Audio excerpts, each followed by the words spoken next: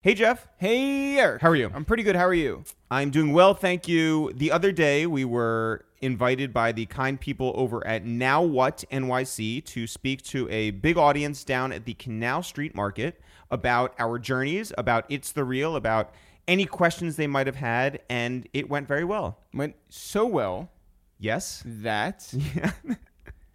I don't have anything to follow. Yeah, Wait, I thought you were going to be like, they presented us with like flowers and confetti and, Yeah. No, they didn't money. do it. They didn't do any of that.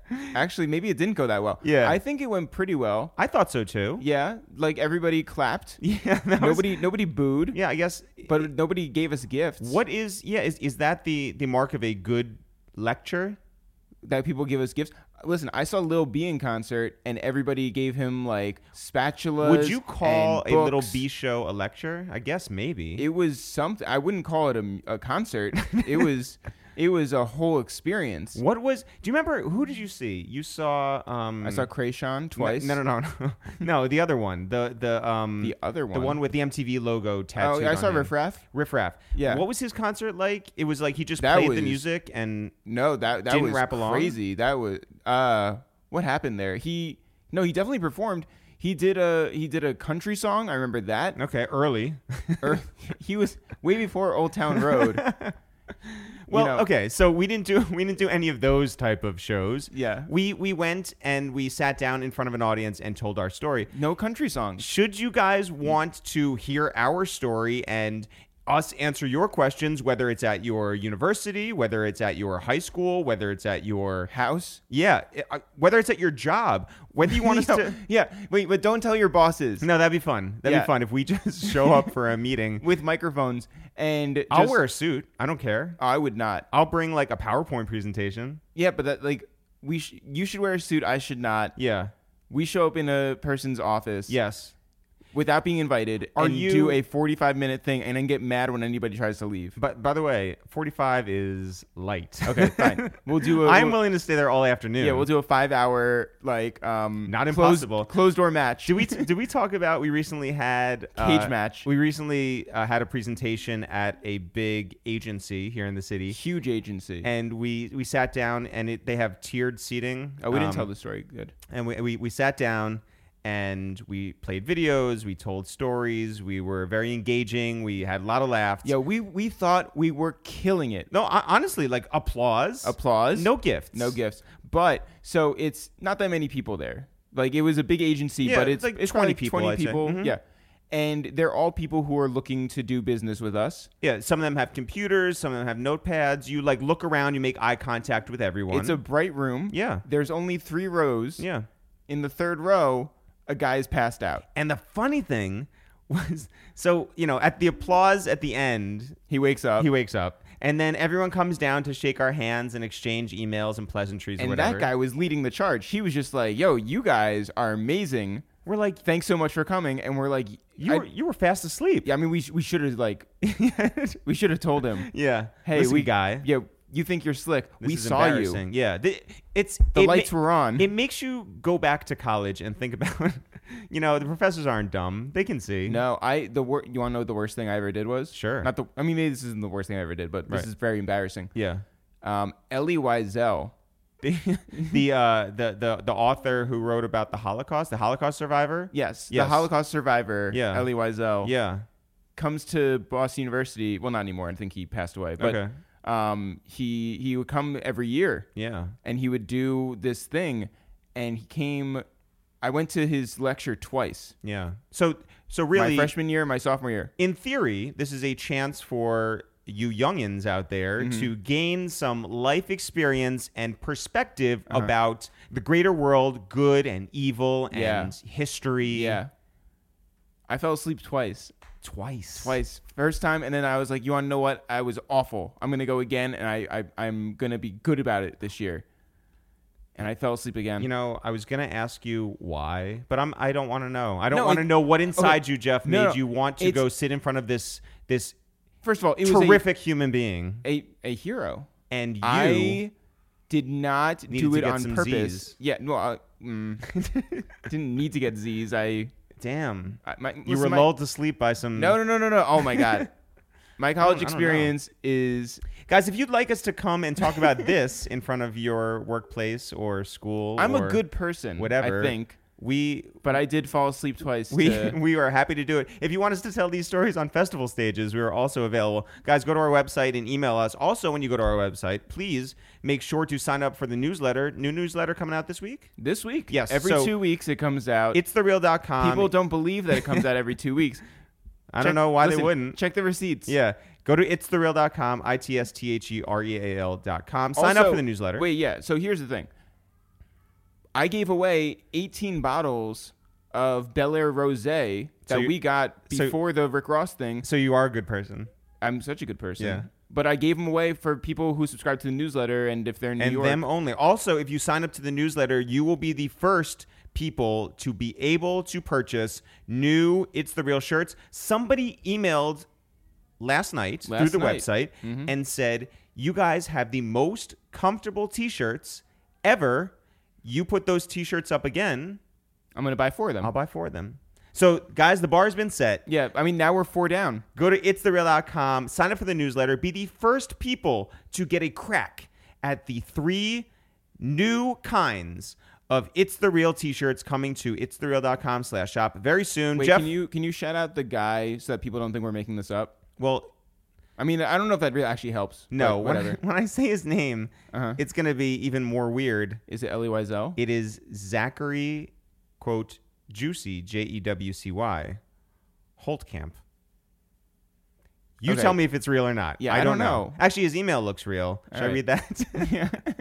Go to itsthereal.com, sign up for the newsletter right now. Jeff, who's on the podcast today? On the podcast today is Felton Brown. Felton Brown, Dreamville's senior creative. If you guys fuck with Dreamville, if you guys fuck with Dreamville Fest, if you guys fuck with the rap camp that they did down at Tree Sound Studios in Atlanta, Georgia. No, even if you don't fuck with any of those things, you can still like Felton Brown. If you guys like the artwork behind Revenge of the Dreamers 3, this is the podcast that you are interested in. Felton Brown, who, by the way, J. Cole just mentioned on the Big Crit record, Prove It, that Felton was the one who introduced him to Big Crit's music. I don't believe it. Prove it. But there is lots more to Felton Brown than just that. He is one of the proprietors of the seminal hip-hop website, PardonMeDuke.com. Maybe you heard of it. He is from East Flatbush out Maybe in Brooklyn. you heard of it. He interned at Def Jam Recordings. Maybe you heard of it. Worked with people like Little X. Maybe you heard of him. And Ja Rule. Maybe you heard of him. And Ludacris. Maybe you blew of him. And he talks about how he went into advertising in between the Pardon Me Duke phase and the Dreamville phase, and how he kept his mind and his heart in hip-hop and what Dreamville means to him. This is an excellent episode that I am really looking forward to you guys listening to. So when do you want to get into it? We already did the newsletter stuff? We did. All right, then right now. Yo, what up? It's Eric, a.k.a. Streets is Done, a.k.a. Dead End. Yo, what up? It's Jeff, a.k.a. Break Your Body Open, a.k.a. Lose It Operation. Yo, at Feltonomous on Instagram. You can follow me. Here's your third favorite podcast to waste time with. It's The Real. Felton, what's happening? Everything's good. Good to see you.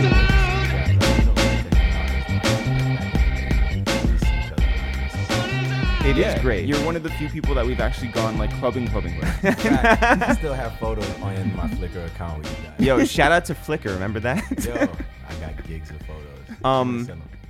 Felton Brown is one of our first friends that we actually knew in real life, moving to the city. When we started It's The Real, we were up in Westchester living at our parents' spot. And then a couple months in, we moved into New York. And we might have met maybe at like pianos at like maybe the internet celebrities like gathering. It's either that. Yeah, it's either that one or remember Cake Connect? Yeah. She used to have those events. Yeah, totally. Yeah, like it's one of those. But that was like we all were outside around that time. So this was during the blogging era. Yeah. And this is the birth of the blogging era. This was. And you had a really cool blog. I did. Called PardonMeDuke.com. Yeah. And it's such an interesting time to think about back then because there were all these different silos and there weren't like too many of them. You know, there was like the New Music Cartel.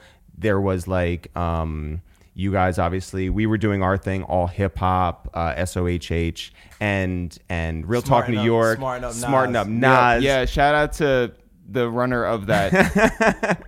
I don't want to out him. He doesn't want to be outed. Right. I always love that URL. I was just like, that's good. It's brilliant. That's a good one. But there was this like small community in New York where we were all like doing something that felt just different. Yeah, and I think around that time it was just like, it was literally like, I call that the beginning of the internet. It's kind of even pre-internet because a lot of things from that time you can't find online anymore. But it was just cool to like have a place to like share your view on things, you know? And it was kind of like early. What was your viewpoint?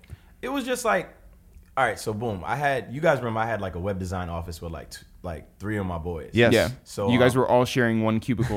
remember it was like 2 seats? Yeah. Super tiny. But this is like before WeWork. This was like WeWork before WeWork. Right. And, it was down on, well, first we were on 18th Street. We started there with, we had a shared office space with like Little X, Benny Boom, Justin Francis, these directors. So you used to always see like, you know, artists, hip hop, whatever.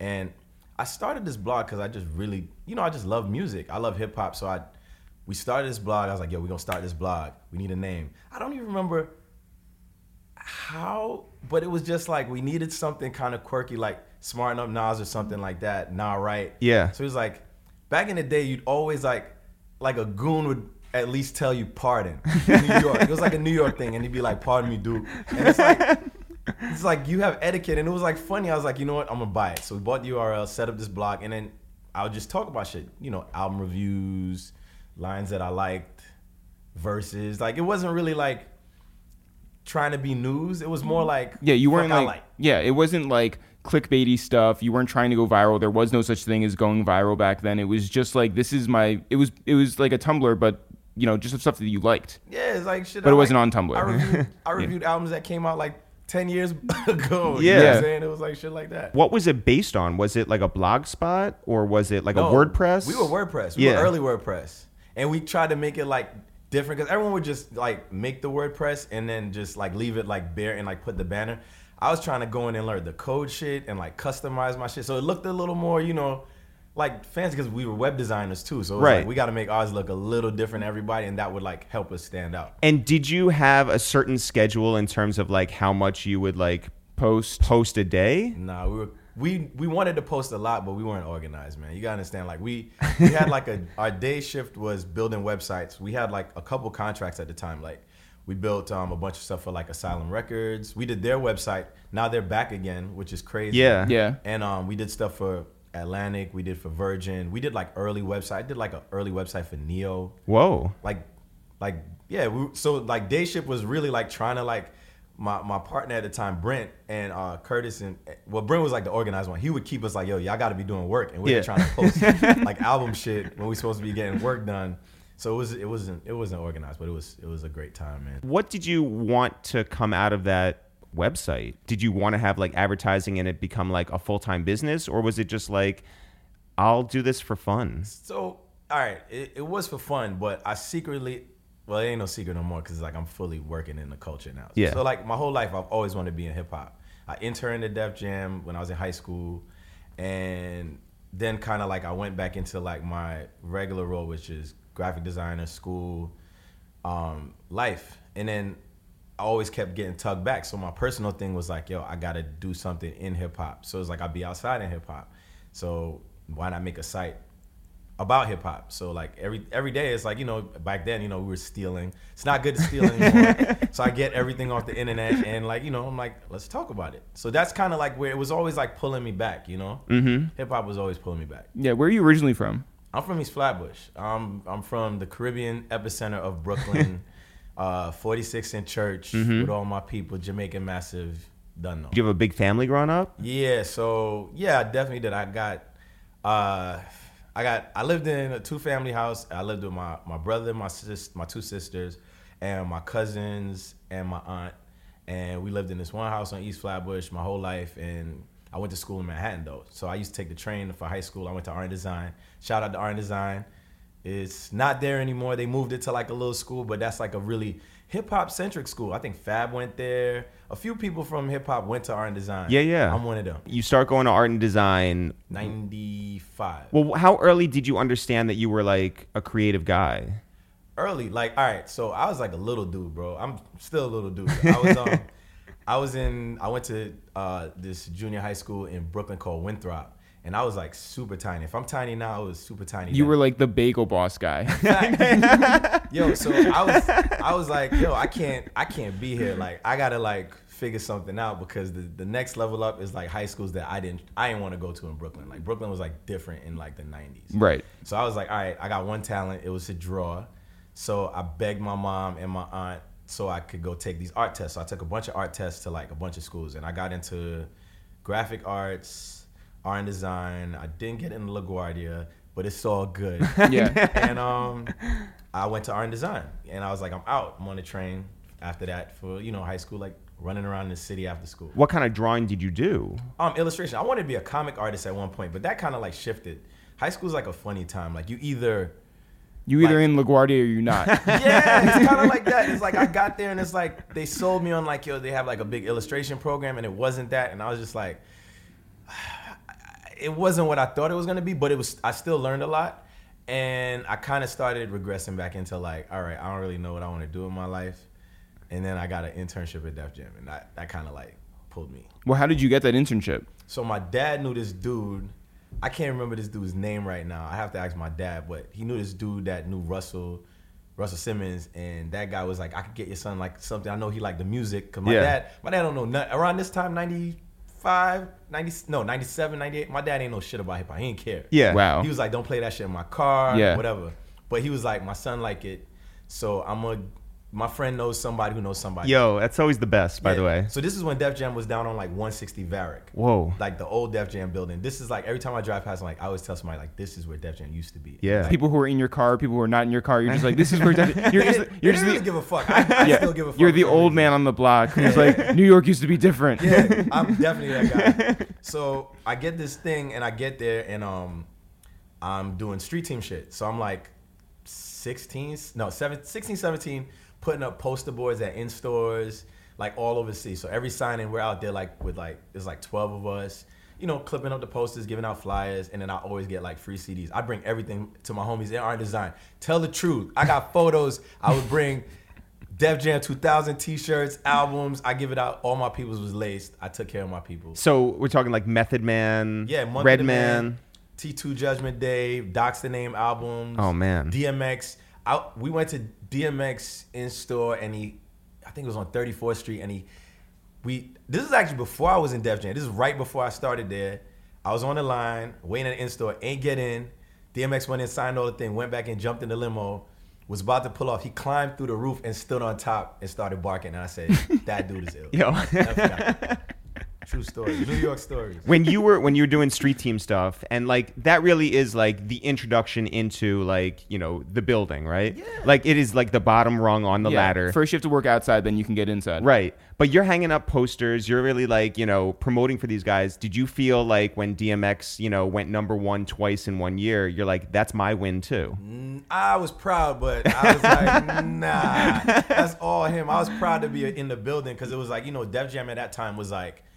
That was the guys. Like they were cleaning everybody's clock. It just felt good to be a part of it. You know what I'm saying? And I used to see I remember I saw like Ja and Irv when they were starting. I remember Irv Gotti used to just walk around with a Murderer t-shirt on, gold Rolex, and I was just like, damn, them dudes is like the guys and watching them like come out and all these dudes, Jay selling millions of copies. See DNY, see Chris Lighty all the time. Rest in peace.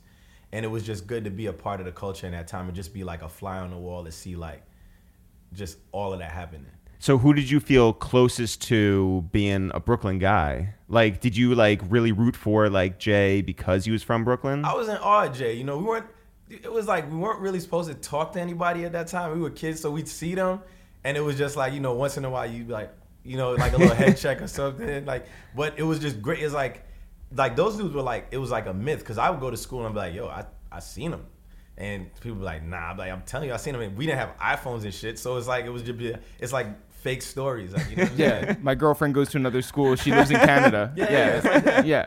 So it was crazy. Was that an after school thing, or was that like? Yeah, it was after school. I'd steam from art and design, go down there, and it's like most of the days it was like some days there was things to do, like we'd catalog like records. There was like a record pool thing, so you help out with that, and you would organize the storage room. There was like a storage room probably the size of the kitchen, and it was like all the posters and shit. I'll never forget one day I was in there with my boy Steve that I went to high school with. Me and him were both interning at the same time, and Method Man came in there.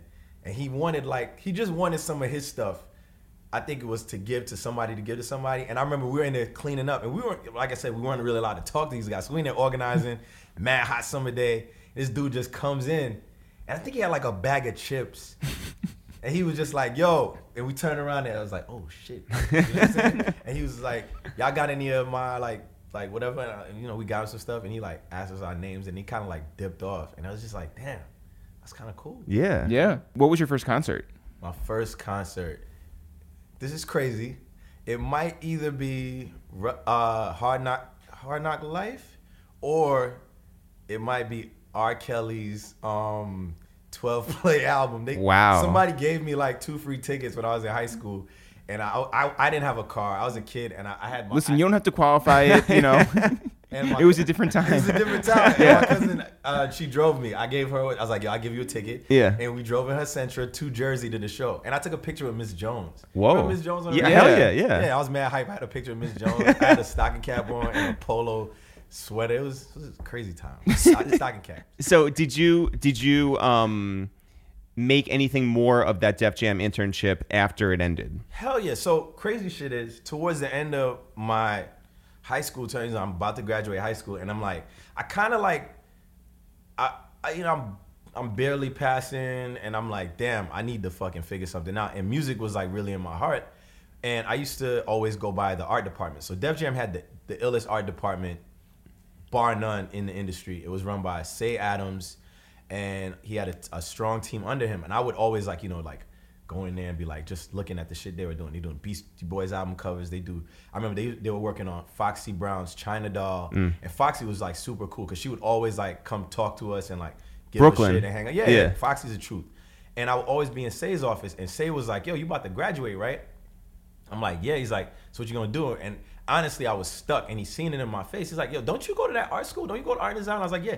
He's like, yo, why don't you fucking do that? Go to school for art. And I'm like, what? He's like, and he had a poster in his office, and it was like this poster with like 50 album covers on it. And he's like, you see all them shits?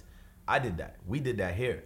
And I was like, yeah, I'm gonna do that. And then I went away to school. I went to Art Institute of Philadelphia because of Say. And I went to school for that for a while, came back, and then me and my homies started the company that I had, E-Flat at the time. And that's like kind of where we picked up.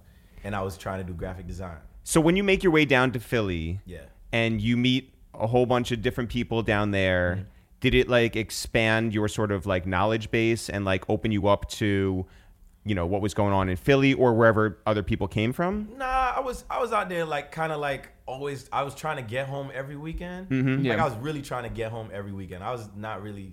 Philly was in New York. Yeah. No, for you. Yeah, I wasn't jacking it. And yeah. I was like, nah, I was just trying to go home. So like I went out there, did my time, came back, and like I came back, and it was like I didn't really have a plan, and I was like, all right, we go try this. And I had my homie Steve that I was doing interning at Def Jam Street Team with. He started hanging out with this dude who ended up being a cousin of Lil X. So we ended up hanging out in the hood at Lil X crib playing Halo on Xbox.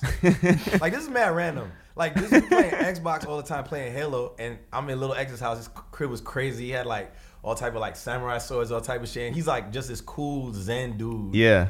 That became like a mentor to me. And then he had an office space in the city, and he was like, what do you do? And I was like, I do A, B, and C. He was like, well, I'm kind of shifting this office into like a communal space. I will give you, you pay me rent, and I'll give you a space there. And I would like PA sometimes, but then I kind of moved into like trying to, get my creative business going. So what? Shout out to Lil X. Yeah. Director X now. Yeah, Director X. I knew him back then too as Lil X. Yeah. I first met him. I was interning at a production company here in New York We called at HSI? No, Notorious Pictures, Okay. and they did. They had to handle the editing session of Hype did Kobe Bryant and Tyra Banks's video, KOBEILOVEU. Oh shit. And Lil X came by with Tyra because they were friends, and I'm just there with these like legends. To me, I mean, Tyra was like, but Little X at the time, I was just like, oh my god, and he was like Hype's guy, and I'm sitting there and I'm just like playing, the background, but enjoying like this whole process. And Little X at the time went on to just create some of the most stunning visuals and important things of obviously our lifetime. And Tyra did okay too. Tyra did all right. Yeah. But what did you take from Little X and his whole rise? Yo, being over there, like you gotta understand, when he had the office on 18th Street between 5th and 6th Avenue, this was like another crazy time. I probably like multiple lifetimes in my life. So at that time, Benny Boom, X, Justin Francis all had this dope office space, and there was also in there like this dope ass casting company for like models. So like, you remember Melissa Ford? Yeah, of course. Yeah. Melissa Ford is a homie. She one of the most beautiful women. Yes. She would come in, and all these different people would just pass through this room. Like BMF, them dudes passed through around that time. I remember Boom shot some videos. Wait, BMF Yeah. So Benny Boom shot like videos for them. So I met all those guys back then. Like Missy would come through. Kanye West came through there. Like all these people would come through this office because these are all the guys that were shooting all the videos at the time. Yeah. So like all these different people from the culture would come through all the time to this office. So we just in there, I'm like, got my computer open, like, I build websites. You know what I'm saying? I'm trying to get people to like, come by my desk and see what we're doing. Like, we ain't did that work from there. Yeah, I was gonna say like nobody's coming by and being like, oh shit, look at that. We did some. Look at that coding. My man Tros. That you always, my man. Yeah, Tros, yeah.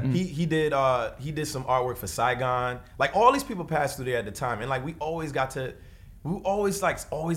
It was always calling back. You know what I'm saying? Did you ever have a pseudonym for yourself, or was it always Felton Brown? So X used to always call me GOAT, but that's because I was really good at Halo Part 1. I was not good at any of the other Halo.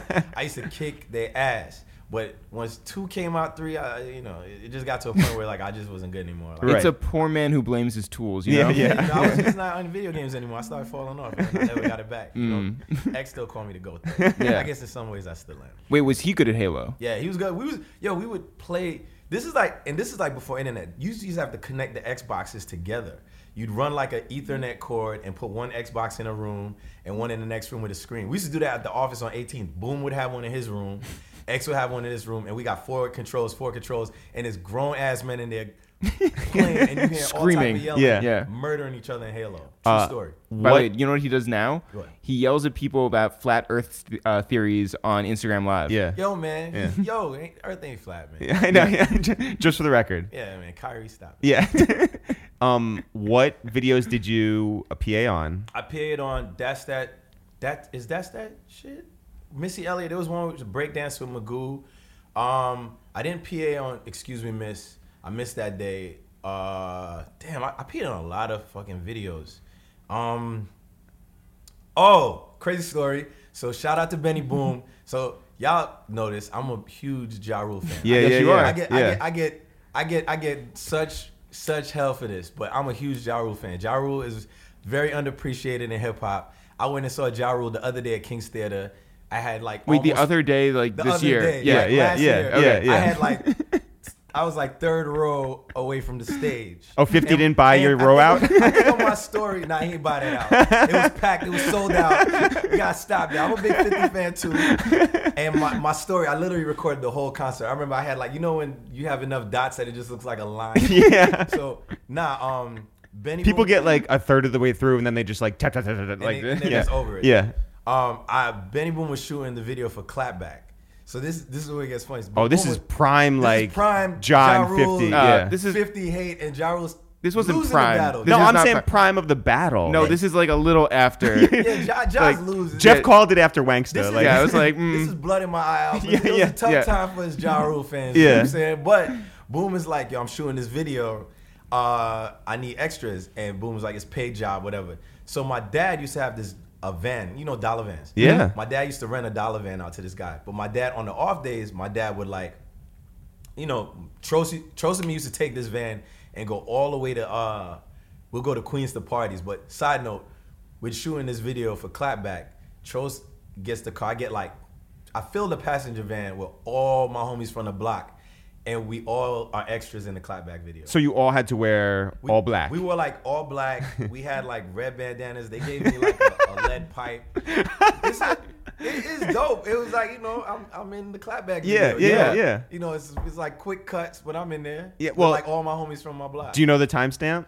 I don't know it in my head, but I'll show it to you. It's done recording. Have you run into 50 ever? So my homie Justin. So funny 50 story. My homie Justin Francis.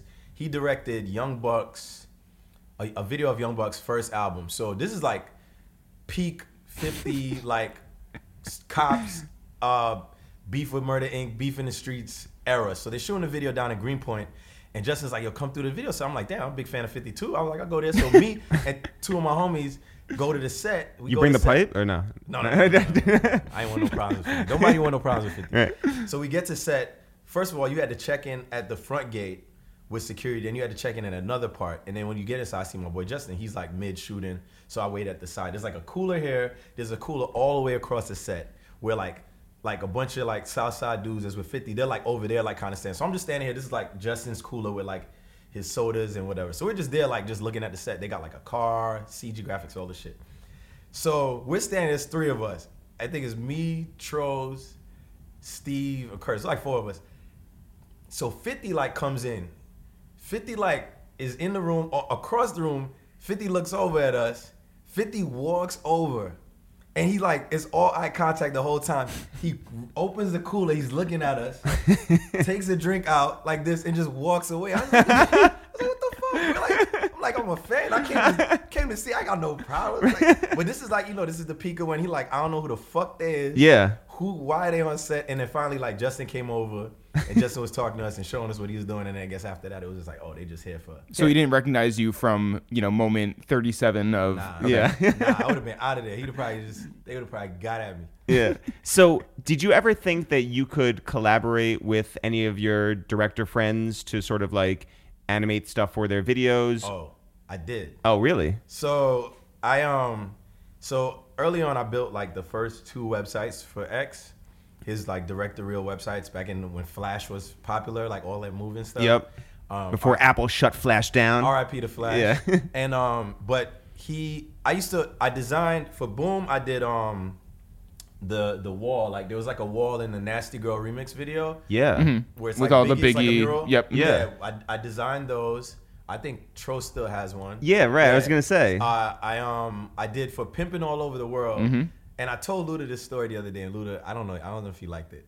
I saw him at the sessions, the recording sessions, and I was like, yo, I did some like really kind of whack art CG for like your video back in the day for X. But it was like back in the day, like it worked for that era. Mm-hmm. In Pimpin' All Over the World, there's this part, like this postcard scene where it's like these stills of him like all over the world, like at Caravana. Yep. Yeah. And I did those. So X had me do those for the video, and it was like, you know, Photoshop shit, and they were great for the time. But Yeah. like, looking back, it's like, God, it was. How did Luda respond? It was kind of like an awkward thing, but I was proud of what I did, but I kept it real about my level of art. I'm not one of those dudes that's gonna be like, oh, it was incredible. Yeah. It was not. Yeah, you didn't go to you LaGuardia, yeah, you know. you- Yeah. Oh, God. Jesus Christ.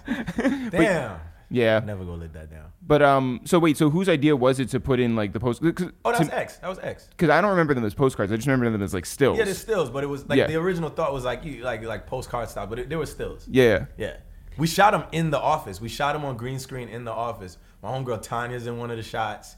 She's like on Ludacris's back, I think. It's like he's holding on that back, and then like a couple video girls. So was he there as well? Yeah, we shot him in the office. Like they shot him in the office on green screen. Man. Yeah, it was crazy. That office was like legendary. Yeah. Yeah. And did that sort of like fulfill your need to be in hip hop? Nah. Okay. So what else did you want to do? Honestly, I never really landed on like, all right, I wanted to be Puff Daddy when I was like in high school. And Yeah. you weren't getting that from photoshopping Ludacris and okay. No. Got Well, it. did you know a bunch of like artists in your grade or anything? Nah, I didn't want to sign nobody. I just wanted to be Puff Daddy. Okay, literally, Yeah, you my wanted to screen dance in name- the videos. Yo, bro, my screen name when I was like we're like 15, 16 was like Diddy 252.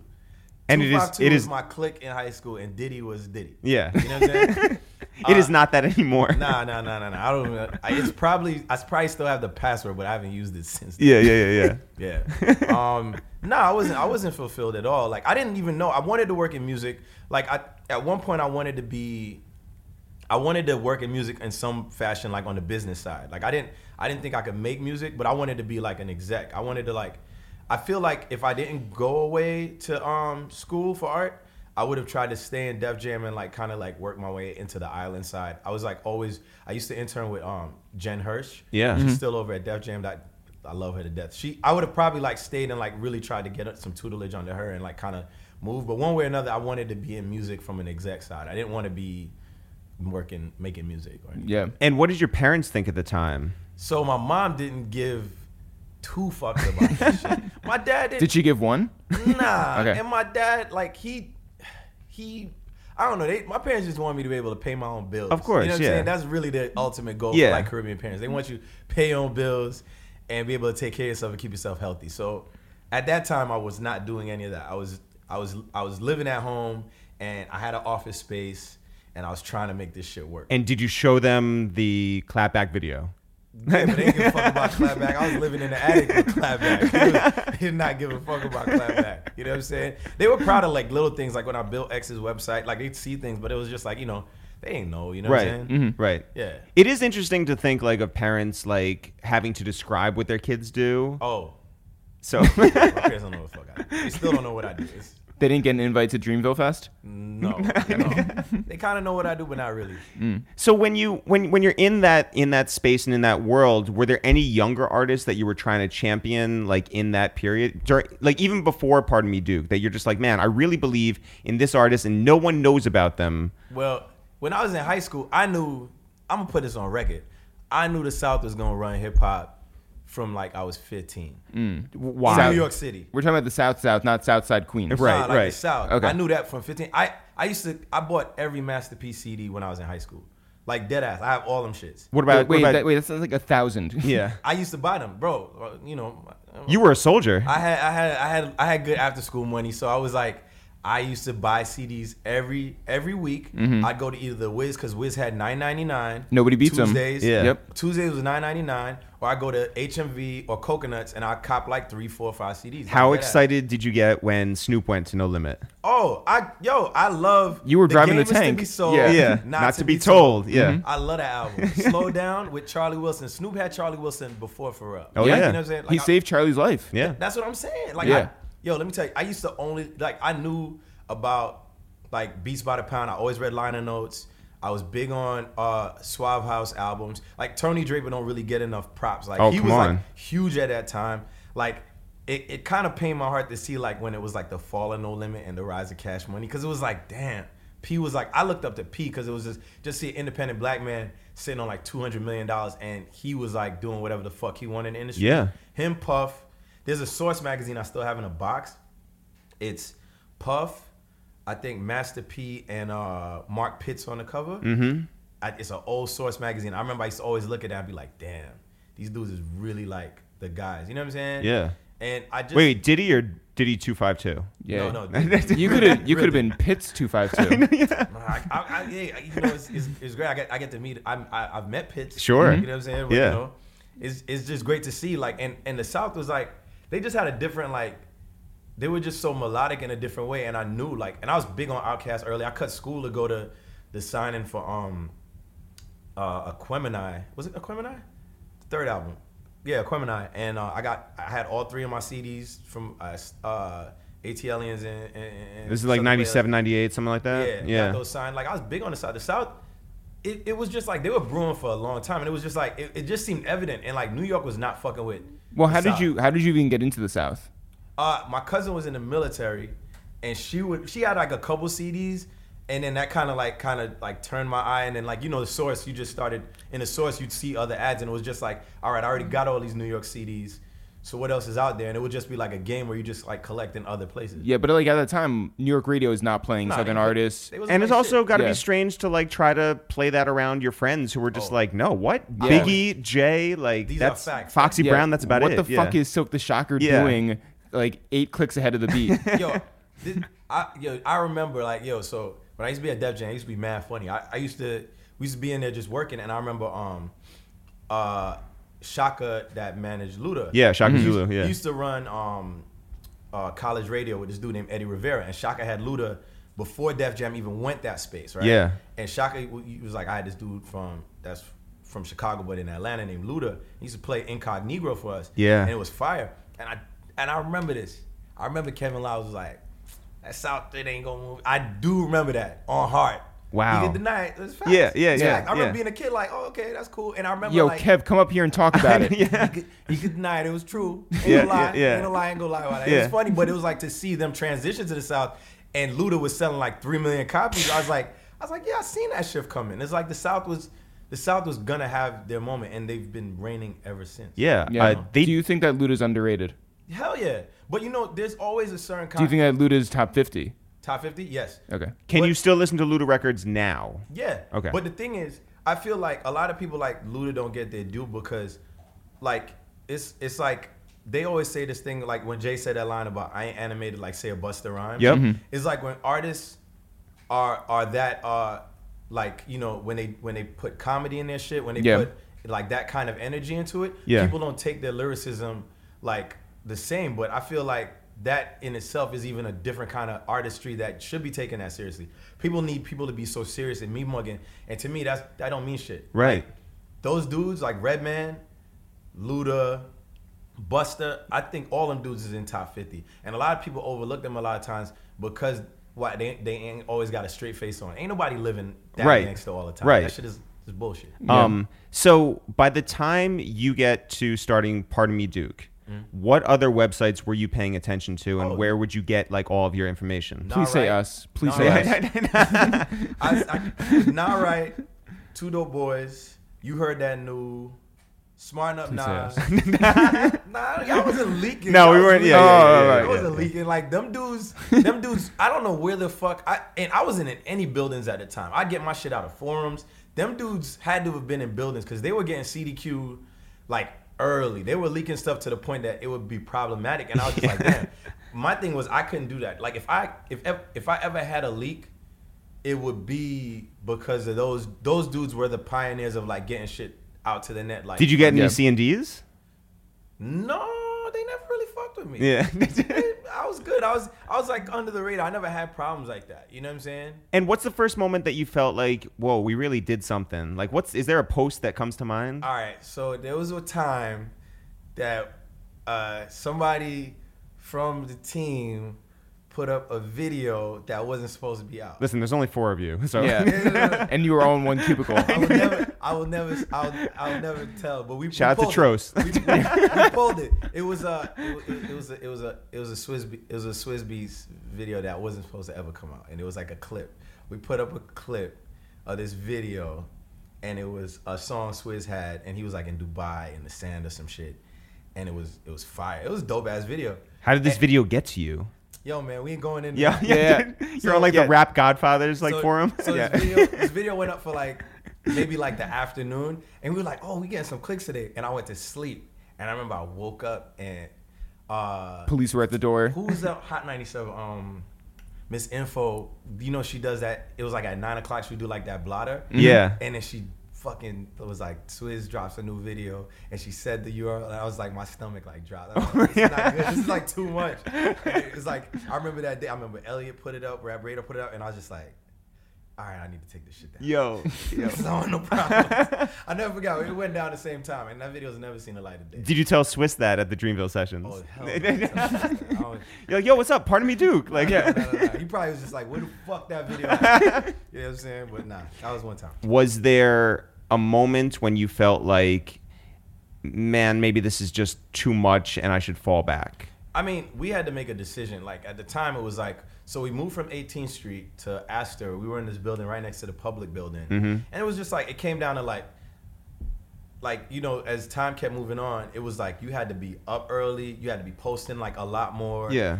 And because to a lot of people that was their full-time job. Yeah, and you already got a full-time job. I got a full-time job, and it was just like I got to make money. It's like it came to the point where it started getting really sad. Where it was like either I'm gonna like really focus on like trying to get clients doing this stuff, or am I gonna like lean into this? And I couldn't lean into this because this wasn't making me money. We had like ad dollars making like $300-400 a month. Right.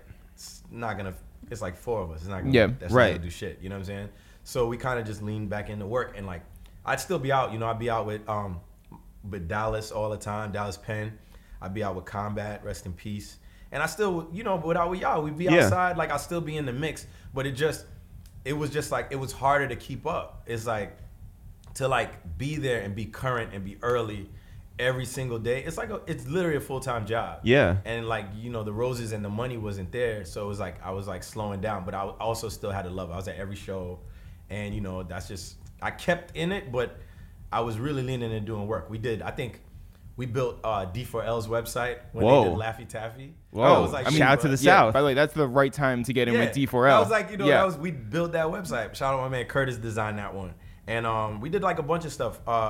Franchise Boys. We were getting a lot of work, so it was worth it to lean into that stuff. So people got it through Pardon Me, Duke? Nah, that stuff came through like my relationships with X. Yeah. Because like X took us into a couple rooms. He took us into Virgin, and we sat down with them and met with them.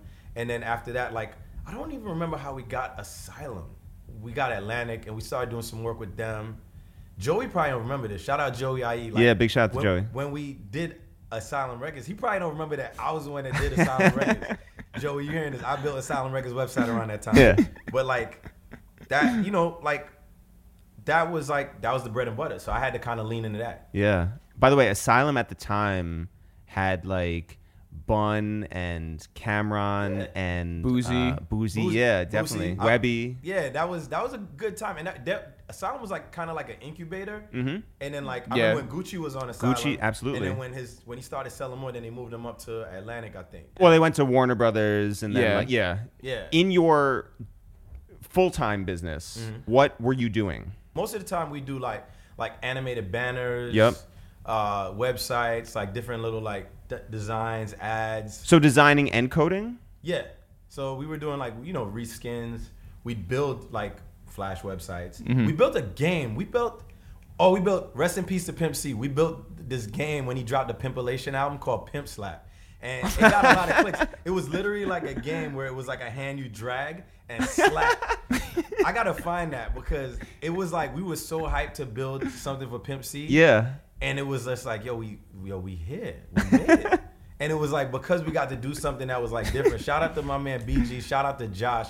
We had this ill coder named Josh Nespisdani that would build like code like crazy shit for us. We thought we had like the cheat code at the time. We was like, we got this crazy coder. We used to freelance like these coders in the Ukraine.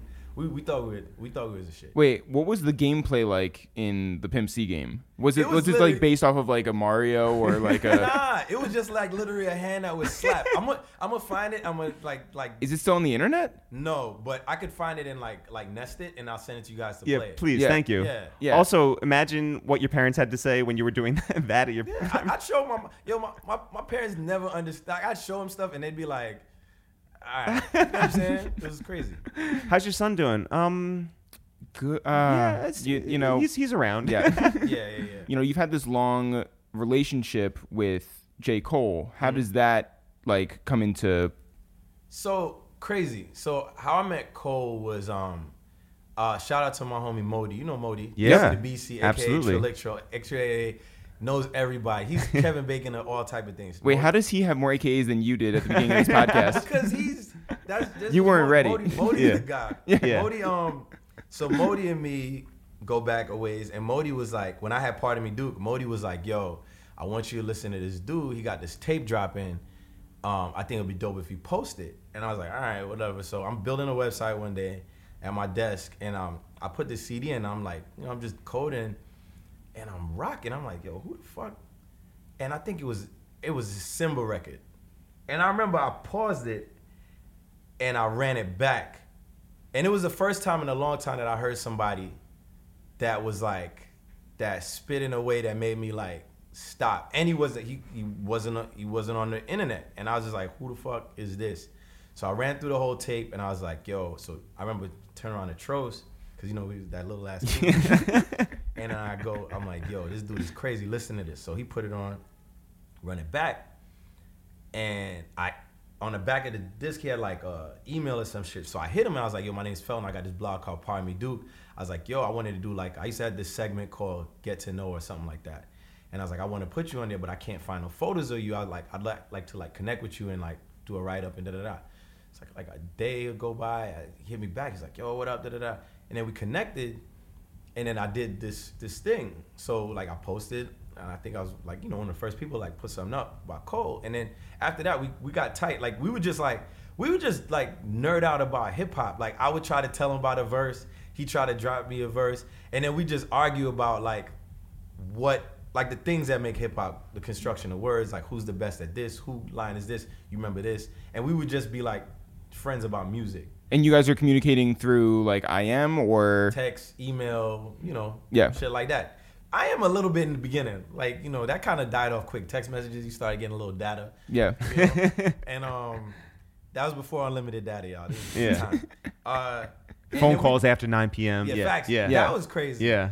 And then we just became homies. Like we just were like friends. And at the time, I was going through a transitional time in my life because, like, there was a part of the music era when like people, like music wasn't selling. Like, remember, like right in the people think that was dying off. Music was literally fucking dying. And with that dying, all our contracts started drying up. I had to close down our office space. It got really bad. Like we closed it down, and then we moved to Brooklyn for a while and had an office space down in Dumbo, and then we closed that one down. And it just got to a really point where I was like still in the industry. I was starting to post on Pardon Me Duke like once a day, then it gets to like once every couple of days. I was still outside, you know, I'd go to PNC. Yeah. Shout out to PNC days. But it was just like I was in the community, but I wasn't contributing to the community. And it just got to a point I was just like, you know, the money wasn't around. It was just like, damn, what the fuck I'm gonna do? And that's when I transitioned to advertising for a while. So I started working in advertising, but I was still like, you know, outside in the culture. Yeah. And I was doing artwork like for Cole, like I'd do stuff for him. Like during that time as I was working in advertising, I would sneak at night or sneak in the daytime, like literally I'm supposed to be working. I was designing artwork for Friday Night Lights. You know what I'm saying? Or like the single arts for stuff like Villmatic and The Cure and stuff like that. I'd be doing that like at work, sending to them to get approval, and then like, you know, I had a privacy screen at work, so like nobody would be able to see what I'm working on. But like, you know, They just see the mouse moving. they just see the mouse moving, you know. Shout out to them days. Yeah. You know. Yeah. How much did you believe in Cole, in Ebe, in something greater than just an internet rapper? Oh no, I knew he was gonna be it. He was that good. Like it's not hard to like know when somebody's that good. You know what I'm saying? Like I knew Crit was gonna be like that. Like there's people that you hear and they're different. Like that's not like now I feel like labels are signing a lot of people now, but I mean like when they weren't signing a lot of people stand out. Like you knew certain people were gonna get a deal. But the bigger problem was that the industry always didn't get different. Right. Oh, yeah. You know, it's hard to like move a whole building when they're so used to just one thing. Oh yeah. You know? Yeah, but I mean whether or not he, because Kevin Lyles didn't get the South, right? Like, so Allegedly. it takes a while. Fact. Yeah, Kevin hasn't been on this podcast to defend he can himself. defend it. I would never lie to y'all. I'm my mom, and I love my mother. Do you love Kevin Lyles? I love him too because he used to work for him. I love him too. But it takes a while for things to shift. But you saw it and believed in it. Yeah, 100%. Like you gotta understand, like yo, I really love, my favorite part about hip hop is not the production, is lyricism, is the way dudes put words together and what they do with words. That's the best part of hip hop to me, because most of the time I remember back in the day when dudes have been battled, all you hear is what? Their voices, right? So the way people put words together always been my favorite part. So when I heard Cole for the first time, that's all I fuck with. He know, like when we talk about rap, I'm always like, I'm like, that's where I go in my pocket. Like that's what we talk about. So I knew when I heard him, I was like, oh, he's different. He's got to blow. Even if he got signed and then he got dropped, I would still think he's that nice. Right. So that's why I knew like he'd have to get in. What were his design conversations like with you? We agreed. Sometimes we don't agree, but nah, he'd tell me things that he visioned, and then he'd let me coast at times with it, and then sometimes we agree on something, sometimes we don't. But for the most part, it was definitely always collaborative with him. Like, we'd always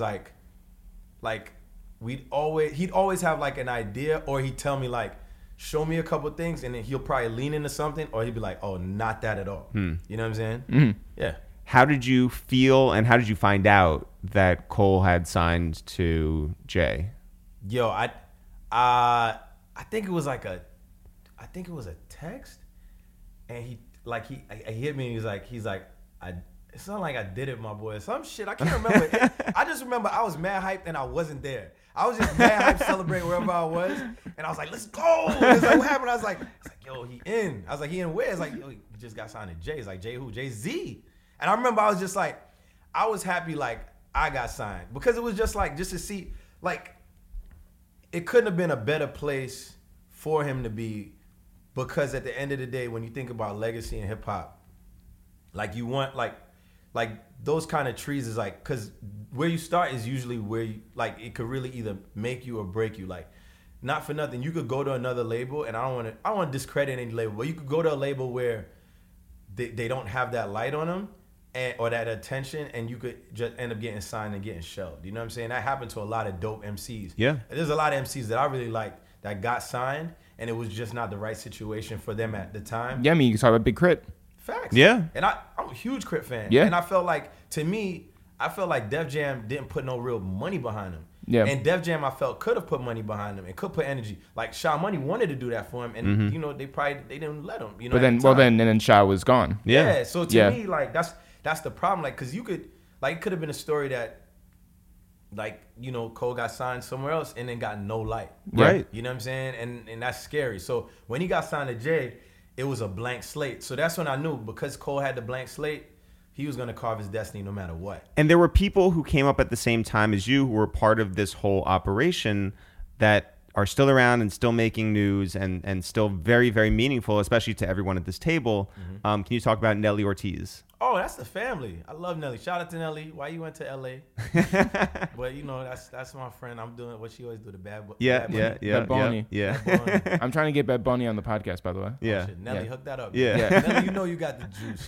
Nelly be trying to act like she ain't got the juice. Nelly got all the juice. Oh, she has all of runs it. Shit. Yeah. I want Nelly to come and translate for us. Yeah, for the Bad Bunny thing. Yeah, or else I have to learn Spanish. I love Nelly, man. Shout out to Nelly. Yeah. What about E. Pomade? That's my boy. Shout out to Eve. Eve right now is somewhere on a vacation right now. Somewhere where there ain't no mosquitoes feet up. Shout out to Presidente. Brian Nolan.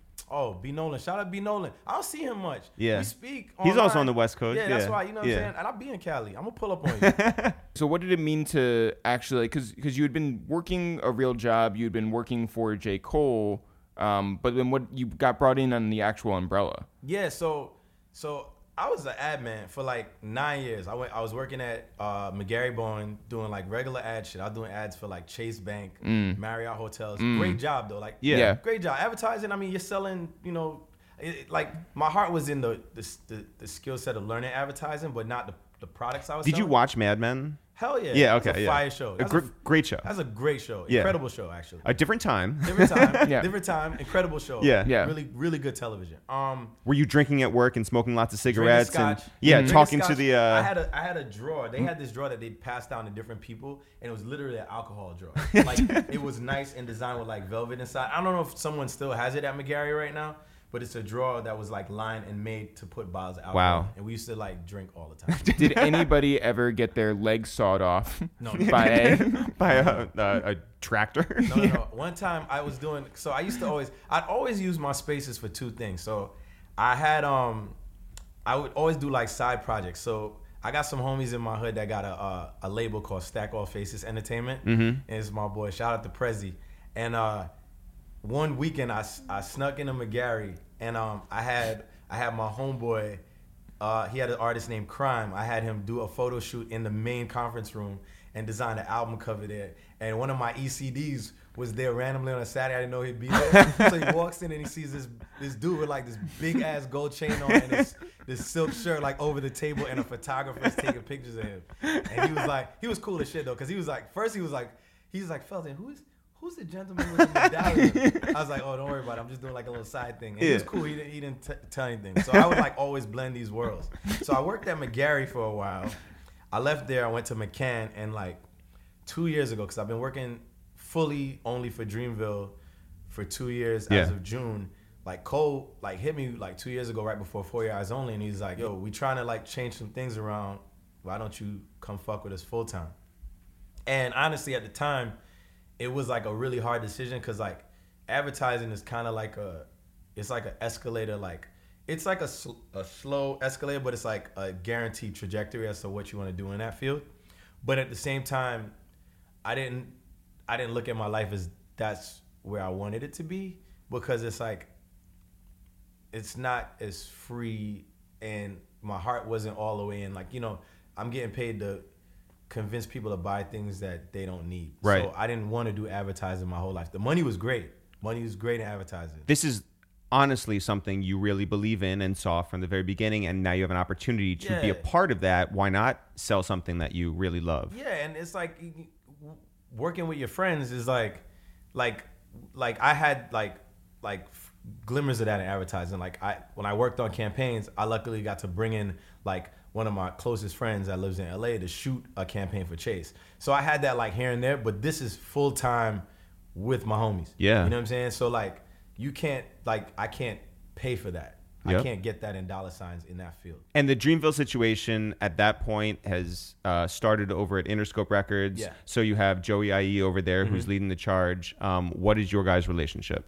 Oh, me and Joey, super cool. Like the thing is, I knew Joey like before that. Like, you know, like, so I knew like when I knew Shaka, I knew Joey, everybody outside. So like Joey being over, when I go to LA, I pull up on Joey. You know what I'm saying? Yeah. And it's just cool. Like shout out to Laura over there, Laura Carter. Laura Carter always doing her thing over there. She keeps us in check at Dreamville, as in like scheduling and things that we need to get done. So it's like a perfect marriage. We got an office here in New York and Interscope's in LA, and you know we have a relationship where we try to keep things more organized. We're like on the creative side. They're more like we need to do things, get our ducks in a row type shit. Yeah. So some of the things you were doing were? When I first started, so I run all the social shit, so I keep all the social shit current. I still do art direction, so I work on all albums for like everybody, and I work with individual teams. Like, you know, every artist has their own camps of creatives. Yep. So I work with them, and then, you know, we work on digital, any kind of digital stuff or any kind of physical rollout stuff. I kind of work on all the different projects I need to, you know what I'm saying? So as artists come in,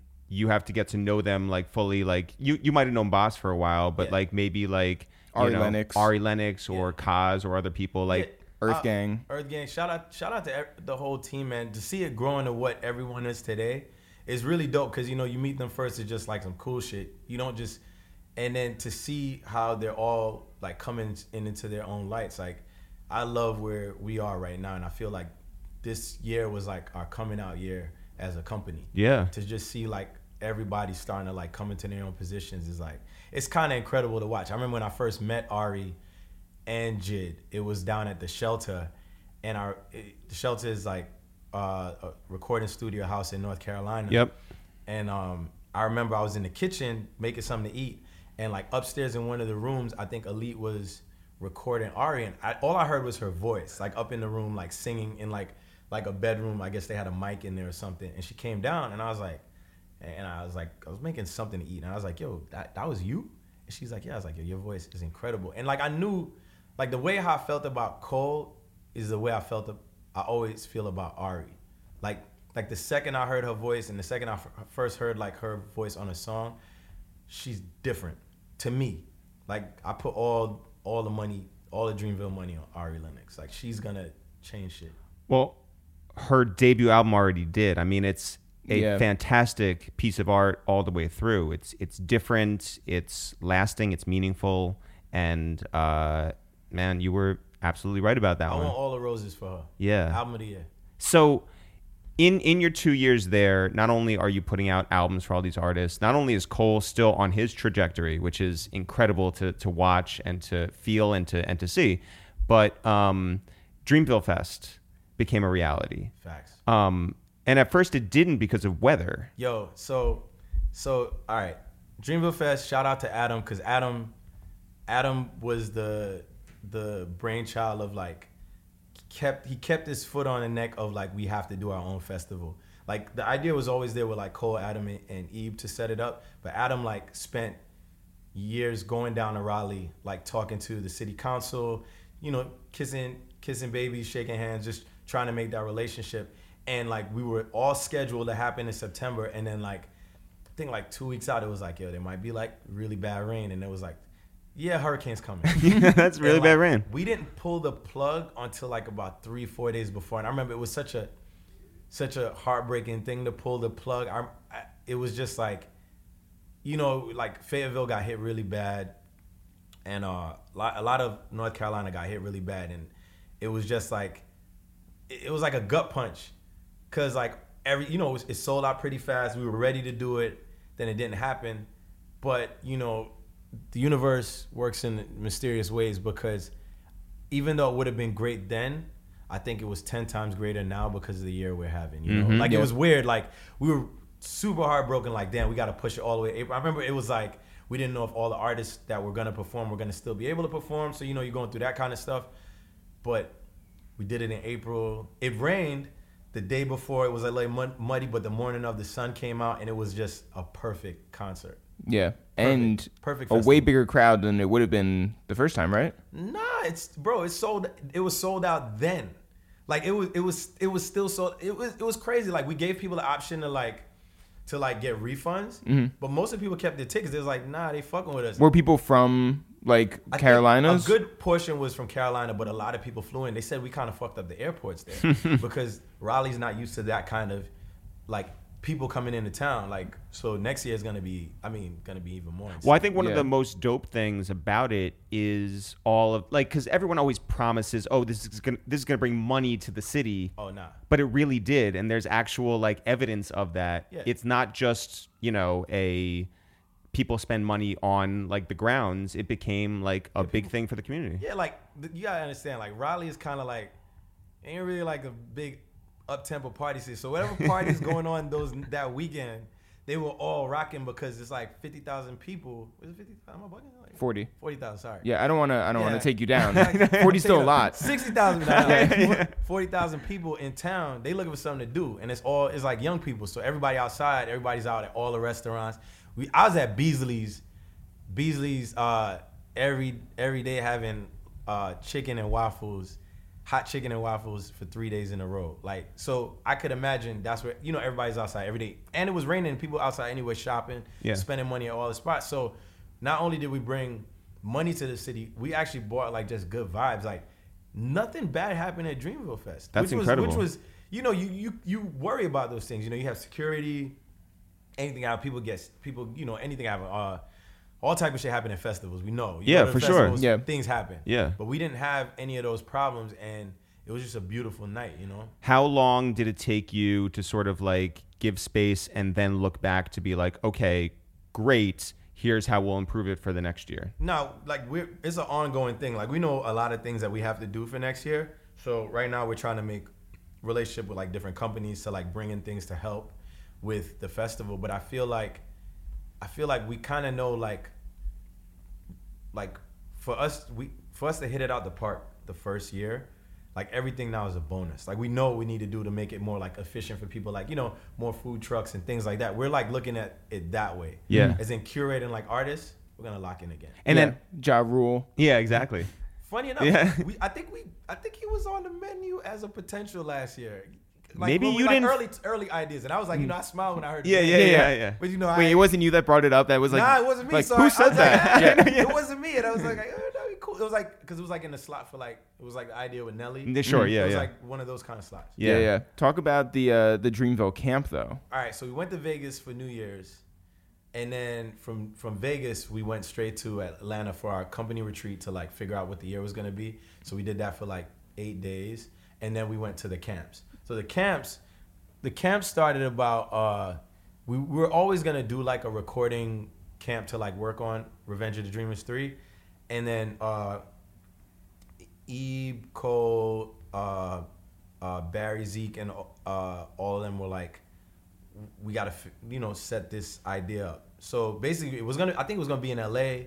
Then it ended up being in Atlanta, and then Cole always would do Tree Sounds. So he'd go, when he'd go down there, he'd go to Tree Sounds. So he went to Tree Sounds, and they set up his camp. So when we got down there, it was like, a few people were already like gonna come in. The artists were already there, like our internal producers were there, and then they kind of like gave a few people like early invites.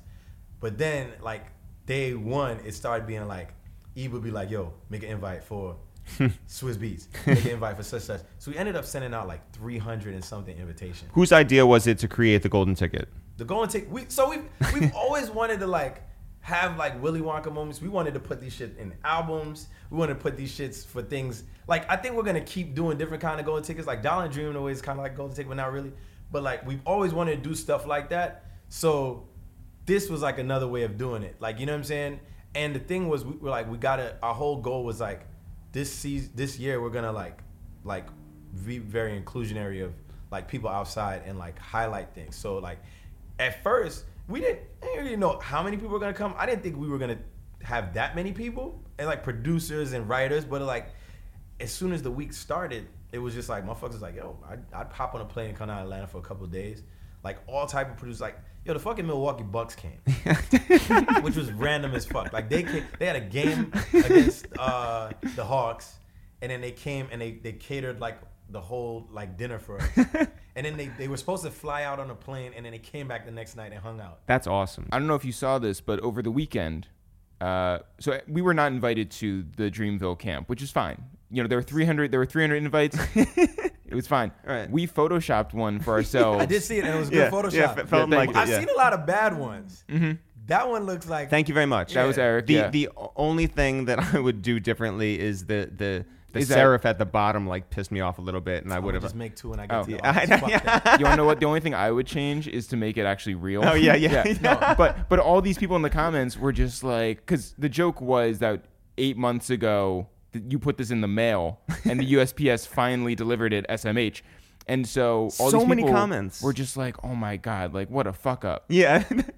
What a funny place, man. I know. The internet, yo, you could. So social capital and social clout is so interesting. Like I did a post the other day, right? And I did it literally just because this shit is all one big social experiment. And I was at the museum with my homie Elijah and Anthony Supreme. Yep. And we basically stayed in the museum till the end, and I took a picture in that empty room, and I was like private tours with that thing. It wasn't no fucking private tour. Yo, so you know what I'm saying? So this is all bullshit. There's a rapper who's maybe he's still around. I don't know, but for a long time, he and his manager would go around and take pictures with executives that we knew and we were friends with, and it would say price is going up, and we're always just like, that's dumb. We could take the same pictures and say price is going up, and we always promise ourselves that we will do that.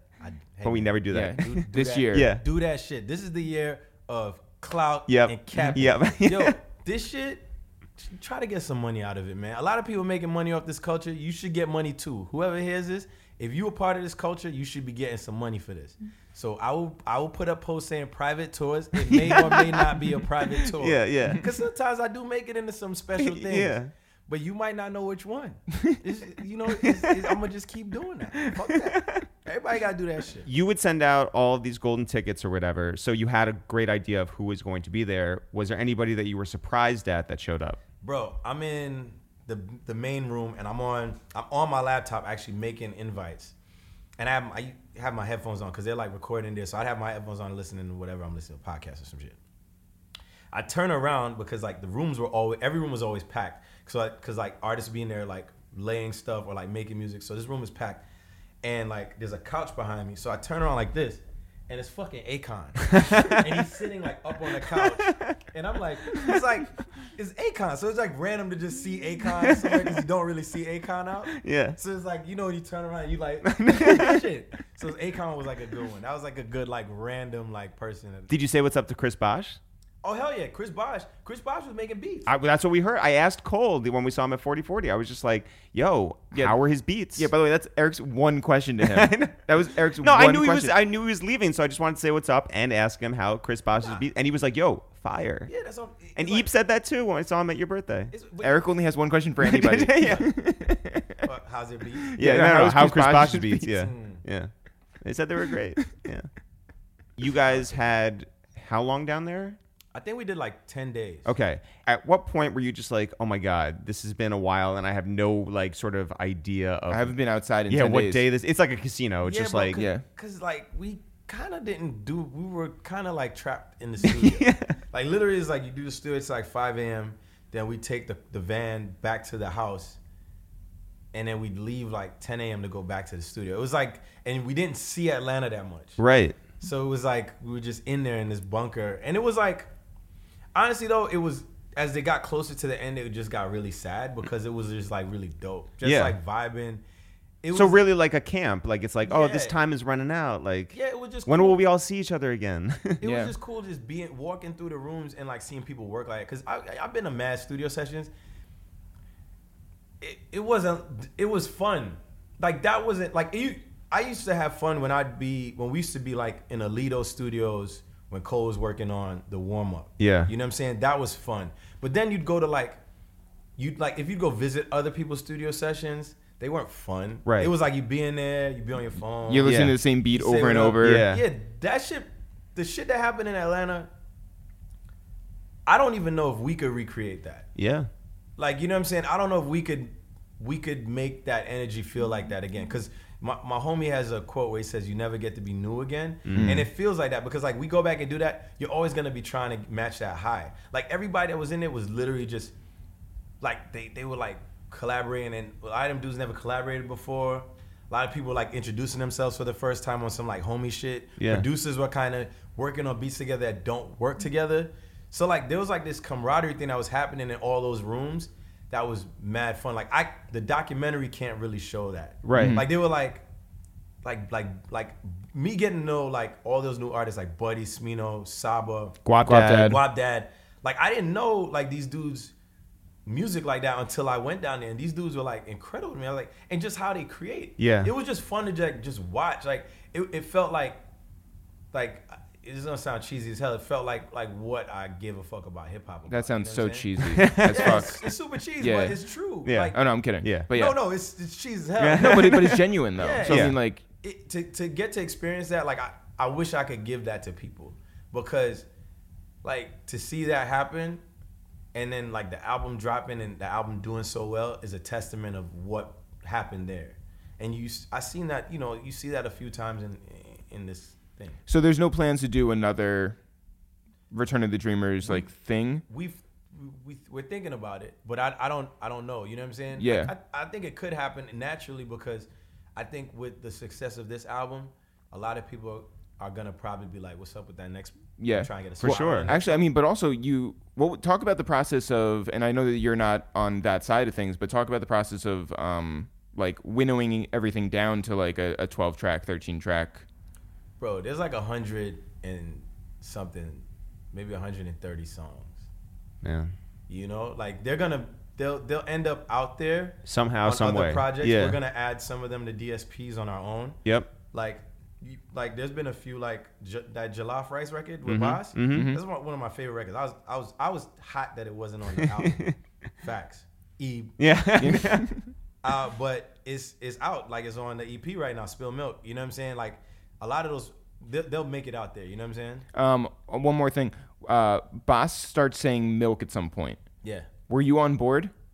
I don't drink milk. I drink almond milk or hemp milk. Right. But it's just like him I calling, like it because it's like being fresh. You know what I'm saying? I like calling everything milk is so gross to me. Why? I like milk. No, I'm fine with milk. I just think that it's just like, I don't know. It's such a visceral, like, it's almost like the way that people don't like the word moist.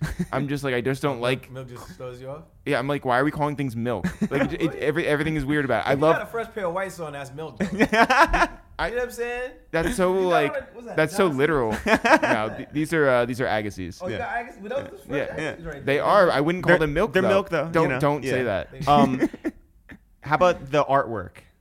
The trophy? No, yeah, the trophy, Uh-huh. but like even dreaming it up in the first place. Oh, so when we started talking about revenge, like we was like, yo, we need an idea. This is like November, and honestly, like sometimes the way I process, I might like draw something like first, but it's like I'm starting to think. So I'm a kid from like back in the day shit. So like I'm a Trekkie, but you remember Star Wars, right? So Star Wars, the beginning of Star Wars, you see how the words come down like that? Yeah. Uh-huh. I felt like Or go up.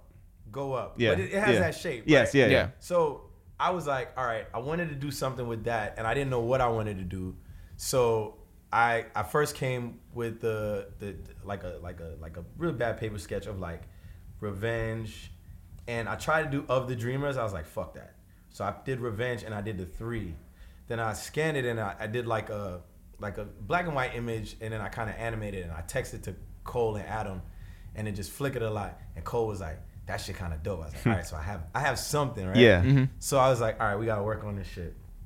So we didn't work on it initially. We just did the solid thing, and then we did the invitations, and that kind of lived for like a while. And we were like, all right, album. Like after we did the sessions, we came back home. We was like, we gotta figure something out. And I was like, yo. So one day, me and Adam was in the office, and we was like, we gotta figure out what to do with it. I was like, yo, I kind of feel like, yo, this is a celebration. This album is a celebration of where we at right now, cause shit is kind of moving. Ari's moving. Everything's moving. Like people fucking with us.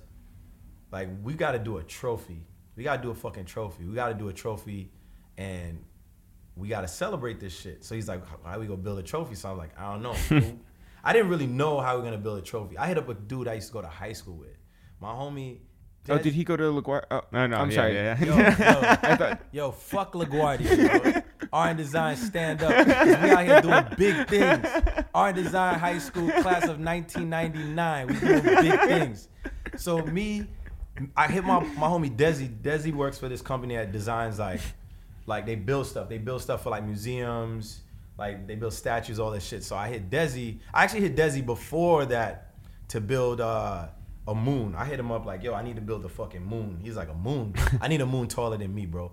He's like, yo, what are you talking about? I was like, I need a moon because my homie Jid is going on tour. I need to build a moon for the Catch Me If You Can tour. Yeah.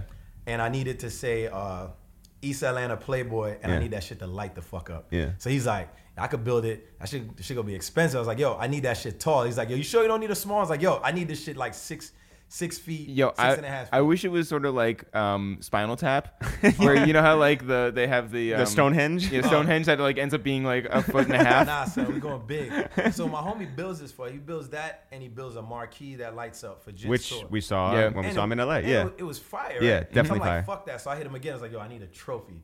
So he always like 6 feet tall. He like laughs when I hit him because I just hit him randomly. Like I don't know how it's gonna get made. I need this made. So I give him like the sketch, and first I did like a really bad Photoshop mock of what I think it would look like. I'll show it to you. It's terrible.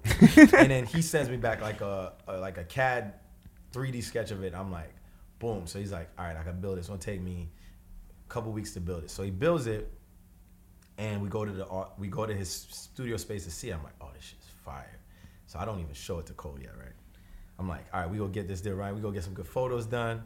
So finally, we get this piece done, and like we get the trophy done, and we get the design. We got a couple different angles of it, and I'm like, now I want to get it photographed. So there's this dope photographer in Montreal that we met on KOD tour. This dude named Nazca Demini. He's so dope. Yo, Yeah.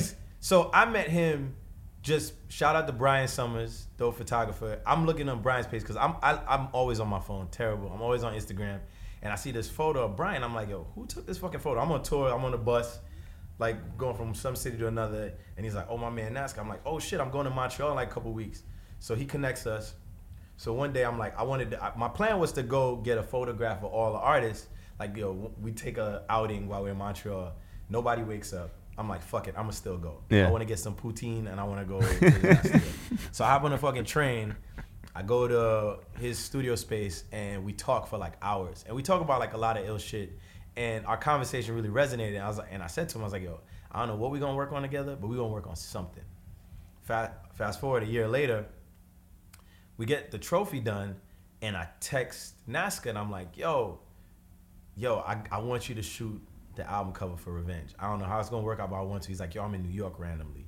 So I jump in a cab and I go to this photo space. He's shooting and I show him the thing and I'm like, one way or another gonna work it out. We got it done like down to the wire. Like literally the album dropped July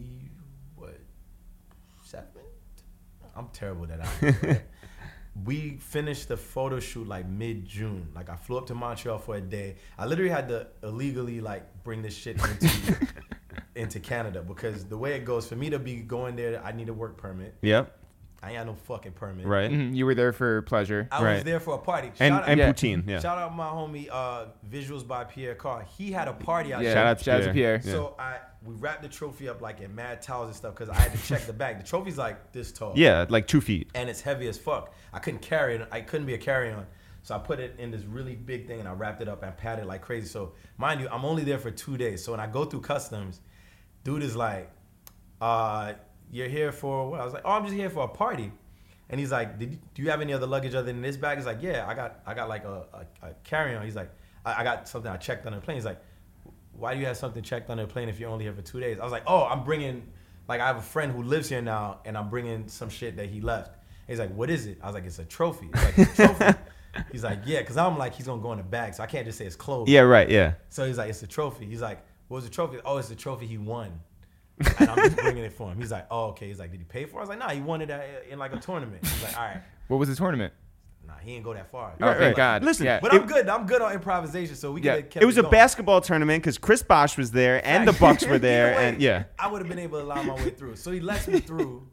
I get there I get there late that night. The next morning I go shoot the trophy. And that night I went out and then the next day I was back in New York. With the trophy again? Yeah, with the trophy trophy got again. it. So the trophy's in the office now. Yeah. And we shot the album cover and we put it together and then we announced it to the world. And that was like a real proud moment. One, because I got to work with somebody that I really wanted to. Yep. And it's the moment where we are now. So I'm really proud of that piece. Man. That's so dope. Yeah. By the way, I'm pretty sure Nazca is Marcus Troy's twin brother. Yo, so Yeah. funny shit. So after we do the shoot, we took a break while we're shooting and we went. No. The first time I met him. This happened when I first met him when we was on KOD tour. So I meet up with Nazca and then we're like, let's go get some food around the corner. We go to this spot, and my homie is like a huge fan of Nazca's. Not Nazca's work. He follows Marcus. Yeah. So I'm sitting there with Marcus and Nazca eating, and my boy's like, yeah, you out there in Montreal, you got to check this dude Marcus Troy. So I say to Nazca, I was like, yo, you know this dude named Marcus Troy? And Marcus is like, that's me. And I'm like, what? I was like, yeah, like, we're brothers, we're twins. And that's when I look at them and realize, oh shit, they are fucking twins. And they're identical. They're identical twins, but I didn't see it. I didn't see it like on some crazy shit. Like I'm dumb, like I'm a fucking idiot. Because he has locks. And he's like, I was like, oh fuck, y'all are twins. It's like this crazy. Like my homie just said for me to connect with you. I'm like, so yeah, shout out to Marcus Troy. He's a dope dude too, man. Yeah. So you mentioned earlier how you were listening to Cole and then you were listening to Crit, and recently on Crit's new album, Cole's feature starts off talking about how you introduced him to Crit's music. How did it feel when that verse went out to the world? All right, first of all, I never even knew about that. I didn't know about the record. So I'm thinking, I'm assuming that record got laid during the sessions, or Crit was down there, yeah. Yeah, I'm like, I'm thinking it happened that time, but I don't know when it happened. So I wake up that morning, and first text I get is like, yo, you on the internet. That doesn't even sound good, right? No, so it sounds terrible. So I'm like, all right. So I start looking through, and I'm seeing like at replies like, yo, Felton told Cole. I'm like, what? So then I see the song. So I'm listening to the song, and like Cole comes in second verse. So I'm just listening to the song. I'm like, what am I listening for? And then I hear it. I'm like, damn, that's kind of fire. I was like, damn. And it's like, yo, it's I remember when Cole shouted me out on Forest Hills Drive, you know, and it's crazy to get my name on a rap album, period. You know what I'm saying? Like it's a unique name. Just to be we're all a part of this thing, right? Yeah. Mm-hmm. We're all a part of hip hop. And it's like when you get any kind of nod. The best kind of nod? Boss nod. Yeah. Shout out to Nod. Yeah. West Coast boy for now. Coming back. No, but I just mean that like yes, it is amazing to hear like you being shouted out, but like when I hear like 50 say stuff about Jeffrey, I'm like, oh, I could take that, even though I don't want him actually talking about Jeffrey. Nah, but yeah, man, it's fire, and it was. I remember like being like giving Cole Crit was here, and I remember when Cole first went out on the road, he took Crit, and I was like, yo, he's like, who should I take? I was like, you should take Crit. You should take Crit. Like Crit's dope. You gotta take Crit. Y'all kind of from the same cloth. Yeah, you know, y'all gonna be the guys.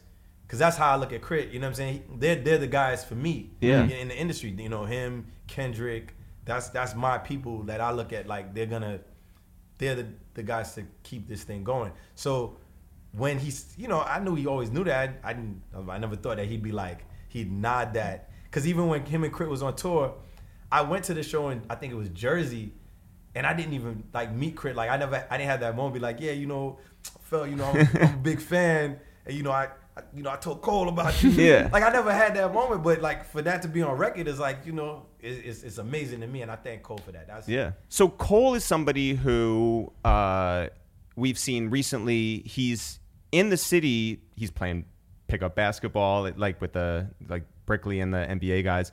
But it's funny. I remember first seeing in the HBO documentary him riding his bike around the city. And now it's like continued to be this thing where he's just like here and he'll ride a bike and that's the way he moves around. It's the same bike. It's the same bike. He rides that bike all the time. And you're with him. Yeah. Oh, yo, so funny story. The other night, right? He was like, we gotta do this. So we go ride over to Brooklyn Bridge. I'm like, bet, we gotta do it. So I'm hyped. I'm like, all right, so what is this? Saturday night. I come home. I went to some party. I came home, got my bike. Rode to Canal, rode to the west side, met him. We ride up the west side a little bit, and then cut into the city. So we ride through the city, ride all the way up to Columbus, bus over to the Apple store. We go to the Apple store. He got to get a new phone. Cole is notorious for like, he's the phone destroyer. Right? So we get a phone. We ride to the east side, and now we're riding down because the goal is we're gonna ride over the Brooklyn Bridge. Yeah. It's like, yeah, we go ride over Brooklyn Bridge. We're riding, we're cruising on 2nd Avenue. I fucking catch a fucking flat on 22nd and 2nd. Damn. And when I seen the pothole. I seen it like right before it happened. I got one headphone in. I'm listening to Maxo. And then you boom. aimed for that. Yeah. But it popped my back tire. So it literally happens. And I'm riding for a little bit, but I just start, you start feeling that. Yeah. I'm like, yo, because he's ahead of me. I was like, I think I got a flat. And I was like, damn. I knew it was the end, and I was just like, I was just so sad because like I'm not gonna make it.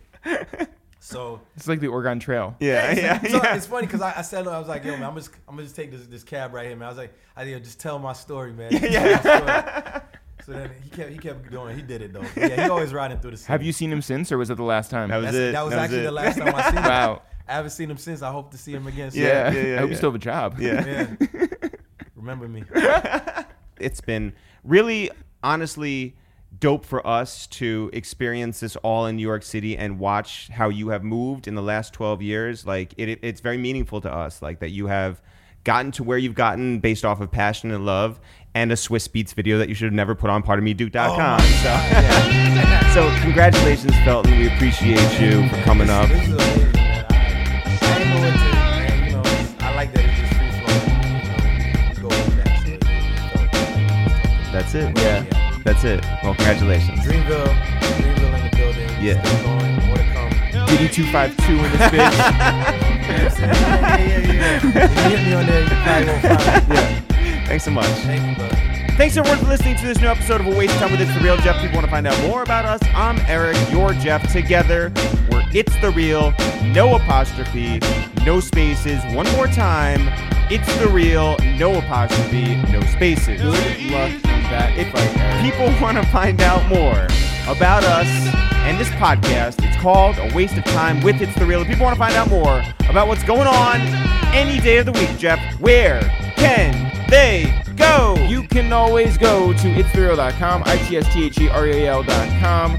You can get all of our merch at itsthereal.com. You can even get our newsletter at itsthereal.com. Sign up today. Maybe you'll get a black bottle from Bel Air Rosé. We should get paid for all of the promo that we're doing for Bel Air Rosé. Also, you can listen to all of our old episodes, all of our new ones on any streaming platform, including the one that you're listening to right now. Yes. That's Spotify, that's Google, that's Apple Music, that's SoundCloud. Castbox. That's Castbox. It's just everywhere. Castbox? You listen. Castbox. We're on any streaming platform, including Castbox. Yes. We should get paid by Castbox. Social media. Social media. We are on Twitter at It's The Real, Facebook at It's The Real, Instagram at It's The Real. Jeff, this is the portion of the podcast where we put a call out to the internet and we say, hey, we have a question. Here's a question. Where do you want us to do a live show and the internet en masse? Hit us back, and they said what, Jeff? They said a whole bunch of places. All right, Jeff, I'm going to read out the city, and you read out who wants us to come down there. Here we go. Fort Lauderdale, Florida. Jorge H954 and friend of the podcast, Jenna Luckman. Yeah. Philadelphia, PA. That'd be Brett Fox, who said we would have a sold-out show. Alex Deo, who said we should come with Meek Mill and Tierra Whack. Sure. And Todd Gulim. All right. Rio de Janeiro. All right, so come to Brazil, obviously. Yes. Shouts to Jimmy Brantley. There you go. Who is not from Brazil. Orlando, Florida. This is a bunch. Nigeri X3, Hen Griffey 281, great name. Beatmaker and Dominarican 928. All right, people want us to come back down to Atlanta, Georgia, which we are going to be down there later this year. Ash the Stampede and Casillas Audio. Baltimore, Maryland. Chocolate Storm. All right, someone wants us to come down to Fallujah, Iraq. Yes, shout out to the commuter for, listen, you set it up, I will happily be in Fallujah, Iraq. Salute. Support the troops. Charlottesville, Virginia. That is our guy, Bro Grades. New Orleans, Louisiana. Carlos Marcello, Miss Callie, and OG Carlton 77. How about Denver, Colorado? Shout out to Jake Blackson. We were just out in Denver a few months ago. All right, Chicago, Illinois. JOOJ. All right. Los Angeles, California. Shout out to Shankopotamus, who has been very supportive. Yes. Multimedia Bob from the Inside the Vibe podcast. You know the fucking vibes. Detroit, Michigan. Roy is the boy. Cash Money Josh from Kalamazoo. Close enough. Houston, Texas. That's Jeffrey and Moda Connoisseur and MJ Owens. How about Winnipeg up there in Canada? I want to shout out Clement Bedeku. I want to shout out Buku Rank, who said he would travel anywhere in Canada, but he did not mention Winnipeg. So, you know, make the trip to somewhere, but right. Hopefully Winnipeg. Reno, Nevada. Figueroa J10. Washington, D.C., our nation's capital. Also home to our aunt. This is true. And also home to Rafael Cartier, Gerard Hussein, Sean Kennedy from Frederick, Maryland, Stevie A, Jay Guevara from Richmond, Coach Wade, Believe Lando. Shout out to the entire DMV. How about Las Vegas, Nevada? Moi, Coupe de Gras. How about Nashville, Tennessee? Just call me Flo and In the Bud. Jeff, does anybody want us to come back to the greatest city of them all, New York? Well, our friend Cam does. All right, shout out to Cam. Portland, Oregon. That would be Dub Dynamite. I don't know anything about Dub Dynamite, but I do know it's a great name. Does anybody want us to come to San Diego, California? Young Lion Blog, who interviewed us, and it was a great interview. Shout out to Young Lion Blog. One person would like us to come overseas, back to our second home, London, England. Not only one person wants us to come back. One person replied. Responded. Yeah. Yeah. So John Muro. This has only been 5 minutes on the internet. All right. How about Phoenix, Arizona? Row Knowledge. Anybody, Jeff, in Rexdale, Canada? Okay, so that is where Nav is from. Oh, okay.